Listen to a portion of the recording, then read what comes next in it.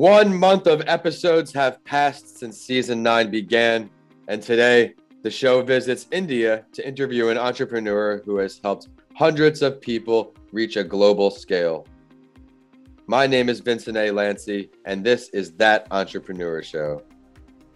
Each week on this platform, I interview a different entrepreneur from across the country and around the globe. Whether you are looking to start or scale your business, this is the show for you. You never know which motivational journey will inspire you most. He started out like many teenagers, just out of high school, confused about what he'd like to do in life, and of course, clueless about what to major in college. His friends wanted to become engineers, so he just followed suit. Eventually, Vikrant realized that engineering was not for him. He started his first business that failed in 6 months' time, and he was in a debt of $5,000 at the age of 19. This is where he began writing. Now, he is the founder and CEO of the infamous bestsellingbook.com. Today's episode will help you build authority to help your expertise and ultimately add value to people's lives despite not having the time and skills in writing, or that may be your excuse or in your head. So allow me to now introduce Vikrant Sharara. Vikrant, thank you so much for coming on the show. Thank you so much, Vincent, for that lovely introduction. I'm really excited to be on the show. I'm excited to have you. Would you mind taking a few moments to please introduce yourself to our listeners and previewing just part of your story before we dive in and get going on your entrepreneurial journey? Yeah, sure. So simply what I do is I help entrepreneurs, experts, coaches, and thought leaders who have amazing ideas, amazing stories, amazing message to share with the world, but they don't have the time and skill set to write a book. So I have a team of professional book writers, editors, publishers, marketers who take their ideas and turn it into a big book without them actually writing the book. We have an amazing system through which we have helped hundreds of entrepreneurs, coaches, and thought leaders turn their ideas into a best-selling book. And of course, business was not my background. No one in my family was in business. My parents wanted me to be an engineer. And of course, as you introduced me, I started as an engineer. I took an admission in college, but then I decided that it's not for me. I did so much of test and trial, and then I figured out that, okay, publishing is for me. It's my passion. And that's where I started bestsellingbook.com. A book can certainly leverage career, or at least it has for me. It's another business card in a way in some situations. And now you mentioned your friends wanted engineering. You didn't want it. Your parents wanted engineering. You didn't want it. So you did trial and error.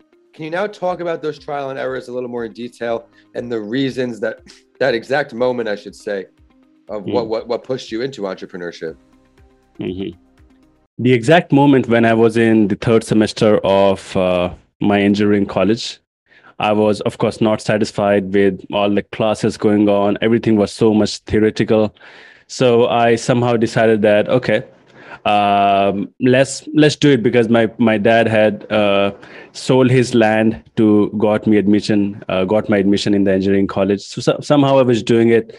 But in the third semester, I read this book in the college library called Rich Dad, Poor Dad by Robert Kiyosaki. And it completely changed my perception about finance, about life. And the very same day, I just dropped out of the college. When I dropped out, I just knew that I had to start something of my own. I had no idea, no clue that what I'll be working on. I got a business idea. I started it. I hired some employees. I took some loan from my friends' families. And basically within just 6 months, I completely ran out of the money. And I was in debt of more than $5,000. And then I was sitting in my single room apartment, which I was not able to pay the bill of. And with a crashed laptop, I still remember that the fan was not working when I was typing on it. Then it used to burn like anything, and with a 2G internet speed, right? And I was searching online on internet that how to make money with zero investment, because I had no money at all. And then I stumbled upon self-publishing. I somehow in 21 days, because I had nothing to do, I just wrote and wrote, and somehow I wrote a book in 21 days. My girlfriend back then was really good at academics, and she fixed the grammar and everything. And then I published the book. Now she's my wife. And so I still remember that when I published my first book, I didn't make much money in the first month. Like I made around $27, and but it was a really big amount for me because it was the first dollar I made online. I remember that I was jumping on my bed in the night when I saw that, okay, this is the royalty I'll be getting. Then I published another book within just 3 days, and under my pen names. And I also did some marketing. I made around $440. So basically, I figured out that how this self-publishing thing work, how to do the marketing, how to design the covers, and all kind of a different aspects of the self-publishing thing. Things started changing when people in my Facebook friend list, they started reaching out to me that like, hey, how can I write the book myself? I started helping them, right? And I also started offering my coaching program. Mm-hmm. Then the thing again started changing when after helping thousands of people with my coaching, with my courses, some of the people, they mentioned who are entrepreneurs that, hey, like everything is good, your coaching is fine, maybe we can write it, but we don't have the time, can you do it for us? Then I got this idea that there are so many people out there who have amazing ideas, amazing stories to share with the world, but don't have the time, don't have the skill set. Then I assembled a team of book writers, editors, publishers, marketers globally. Now the company, I incorporated it in States. And of course, majority of the people, most of the clients we have, they are from States. But now we are also we are also helping people in Canada, in Australia, in UK. So all the different parts of the world. So yeah, this is how like I started I got this zeal that, okay, I'm going to be an entrepreneur. And this is how my journey started. You founded your own company, but I think the more important message is you went after what you were passionate about. Just because your parents want you to do something or your close friends, they want the best for you is what they want. That's why they want something secure. For example, a 9-to-5, example, engineering. But when you do something you're passionate about, you push yourself a little harder and look at the success that's now unraveled. But since you left the engineering, you did things on your own. What are the two hardest parts of being an entrepreneur for you? So I think the first most hardest part is to realize that what exactly the market needs. Right. So of course, you can start your business. You can do anything which you want. Any business idea can come and you can start working on it. But you really have to understand that, does the market really need it? Mm-hmm. Does the people will really pay me the money for the services or the products I'm offering? It's the hardest part to understand that because, and I think that was one of the reasons my first business failed. I spent so much money in that, and I figured out that it was not a really big problem. So understanding that what exact problem you will be solving and understanding whether people will be paying for that problem or not is the number one challenge or the biggest, hardest thing. The second hardest thing I would say is working like, of course, initially when you start the business, like you are your own boss and you have started your business, maybe you are the single man army. Then working and creating the systems and process so that you can scale the business to the next level is the second hardest thing. And some people, maybe they are not great at creating systems. Some people are not great at creating process, but it's really important because if you have to work with the team, and of course you have to work with the team if you really want to scale the business, then you have to have some kind of a system, some kind of processes, so that even if, for example, if you're an entrepreneur, if you're not present in the business, maybe for 6 months, maybe you are somewhere else, then still the business should work like clockwork. So these are the two challenges which I face. And of course, I'm still working on the second thing, right? I'm still developing some systems, some more processes so that the business can run smoothly, even without me. And I think I'm I have done so many things in that, but still, like, there's so many improvements which I have to make. I love those two choices. Systems are huge. I have systems in place throughout my day. My morning is very, very structured, and that's what helps me push through the rest of the day. Scaling is obviously a challenge. I am a solopreneur. I have a small operation right now, but I do see it growing soon. I have had interns in the past, but selecting the right person that will hold themselves accountable and have a passion for doing it. You know the saying, if you want it done right, you have to do it yourself.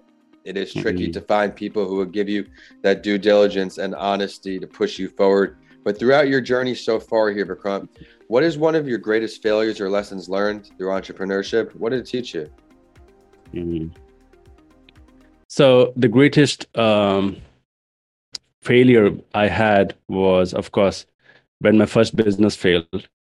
And the lesson which I learned from that business is, like, of course, I was very much into showbiz.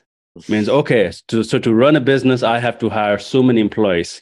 So the moment when I got some money, I lent some money from my friends and family, I started hiring. I didn't work on the business idea. I didn't work on understanding whether people really need that my services or not. And I started hiring people. I started designing some amazing website, right? I also started investing in. I also started maybe creating some kind of an app for that business. So I had no clue. Of course, I had some kind of a basic idea that this is what I'll be working on.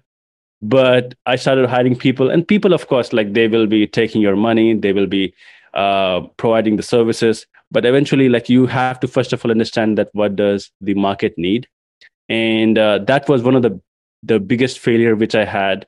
But at the same time, I really learned that in business, of course, like, you have to really take care of your cash flow.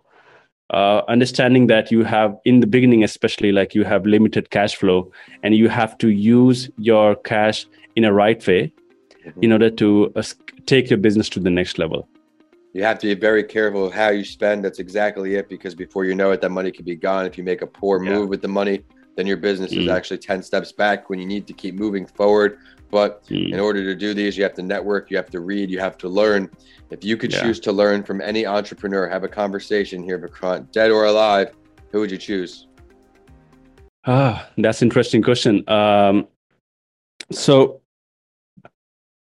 recently, like, I guess a few months ago, I discovered that, of course, since the childhood, like, I was listening about Mother Teresa. And of course, I thought, okay, so she was in NGO, she was in helping people, like, how to, like, she was serving people. But few months ago, like, I discovered that more than 50% of her time was in fundraising. She was very much after, like, she knew that if she really has to serve more number of people, then she has to really work on understanding that where the money is going to come, so that she can help more and more people. She has a really big team. She had a really big team, and she had to really, of course, pay them as well. Do you know that when she died, like, at the time of her death, her net worth was around more than $100 million?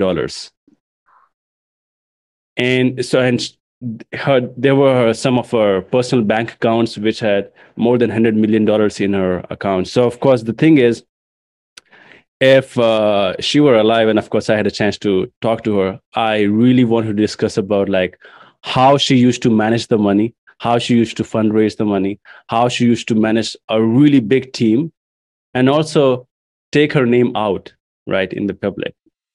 Very, very solid choice. I'm going to take it a step further here, Vikrant. Where would this meeting go down if you got to choose? Which location are you picking? Okay. I think in my apartment. I'll be comfortable. Yeah, exactly. Get your mind right in the position to ask great questions. Let's now look into the future. We're going to do short-term and long-term here, Vikrant. Where do you see yourself in all of your entrepreneurial endeavors short-term? So I would say the short term would be the 3 years goal. So I would say that in 3 years, I really want to publish at least one New York Times bestseller for myself. So and also till date, like we have expertise in publishing Amazon bestsellers, Wall Street Journal bestsellers, and USA Today Journal bestseller. We really have capabilities and expertise to do that. But we also have to develop, like we are working on developing systems and process and marketing team so that we can also offer New York Times bestsellers as well. So first of all, I'll be working on my own New York Times bestseller, and if I'll be doing it, then I'll also release that service for my clients. A great Talking book about the for you would long be a great book for you would be for systems. I picked up a copy. I'm reading it right now. It's by David Jenians. He was on this podcast systemology, season. It's yeah. Oh, you know him? Yes. yeah. Yeah. He is a friend of Ellen Dibb. So Ellen Dibb is also my good friend, and also he used to be my coach last year for more than 6 months. Alan was episode number 100, who Oh, introduced awesome! me to David. Actually, small world. Oh, great. So yeah, Yeah. like from Ellen Dibbs, like I got introduced to David, and I also like he had a system. I think System Hub kind of a software he uses. Yeah. So That's I right. don't use System Hub, but yeah, I use some other tools which are kind of a similar to System Hub. But yeah, like the book which he had is really amazing Yeah, on systems. absolutely. I love the ambition. They're short term. Let's now look a little big picture, Mm. long term. So talking about the long term, I would say that if someone is going to talk about the top publishing companies, I really want to have my own company under the top three. So this is the long term goal I have. That will be very exciting to see unravel. I think with your hard work and your ability to continue moving forward, you're putting systems in place that will come. Now I'm going to ask you for your take on the Spotlight story. Each week, I share an entrepreneurial journey to inspire our listeners, and I would love your take on this one and any extra advice you could add from your own knowledge. As we have an MVP Indian entrepreneur on the show this week, I will now share the journey of another in Dhirubhai Ambani. This entrepreneur lived from 1932 to 2002, and he was an Indian businessman who started out humbly, I learned, selling traditional snacks to religious pilgrims. He got bigger, his business endeavors grew. He diversified into other industries that included logistics, power generation, information technology, telecommunications, and the commuter goods fields.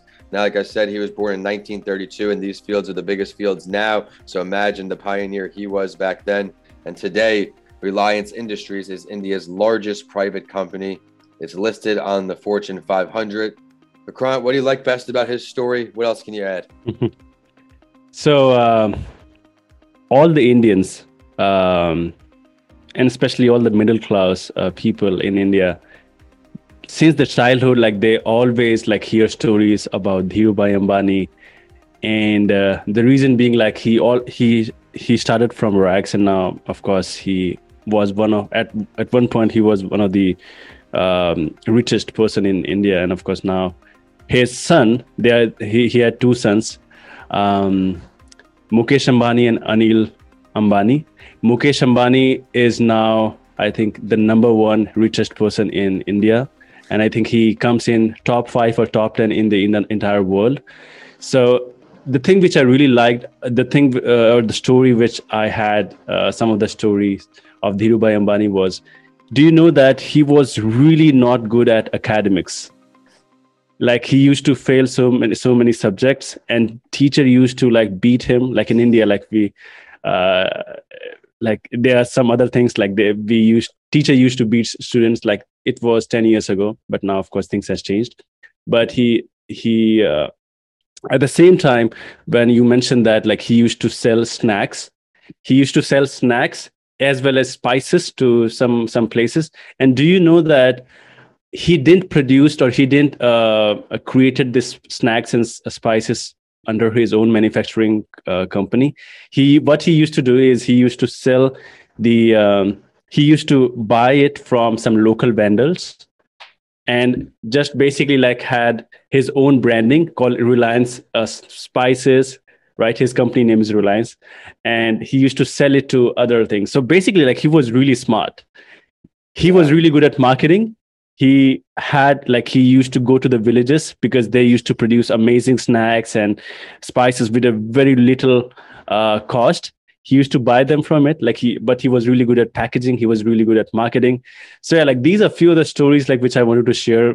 Maybe like, of course, it would be adding value to your audience. Absolutely. I had a lot of value. I've been really trying to hold myself more accountable of picking stories that I hope resonate with the listener, be either based on location or male or female. I try to do my best to give some value, and you just added that. So thank you so much. And for joining the show, ton of value in there too. I loved how you followed your passion and you explained to our listeners that it is okay to make that uncomfortable jump. If no one believes in you, believe in yourself. If it's what you want to do, it can work out. I enjoyed your short and long-term visions as well as the lessons learned. And now I'd like to ask you for your last word. Do this on my other podcast too, so I can give the listeners a chance to get to know you, the guest. What are we ending off on, Vikrant? Yeah, sure. So for your audience, like what I can offer is those people like who want to write their book, publish their book, market the book, but don't have the systems in place, like how to do that. So they can go to bestsellingbook.com, bestsellingbok.com/checklist. And there is a free downloadable checklist which comes with a detailed blueprint which explains how to use that checklist. And basically they can download it, they can print it out, and they can paste it on their wall, and they can start working on their book, right? So this is what I could offer to your audience: bestsellingbook.com/checklist. You heard today's episode. You heard all the value in it. Be sure to head right there after this episode ends to get yourself more familiar with some new stuff that may leverage your career. And now it's also social media time for us. We're at That Entrepreneur Show on LinkedIn, Instagram, and Facebook, and on Twitter. We're at Podcasts by Lancey, so you get updates from this show and a mental health break. My handles are at Vincent A. Lancey on all social media and YouTube, and my website is vincentalancey.com. If you would love a signed book instead of Amazon, DM me. I would love to connect. I am a 3-time published author, and Mr. Lancey Talks Mental Health is my most recent book available. As always, I will end the show with a quote that inspired me, and it sure will for you too. It is from today's Spotlight Entrepreneur, and he said, "If you don't build your dream, someone else will hire you to build theirs. Think big, think fast, think ahead. Ideas are no one's monopoly. If you're born poor, it's not your fault. But if you die poor, it's your fault." Thank you for listening. See you next week on That Entrepreneur Show.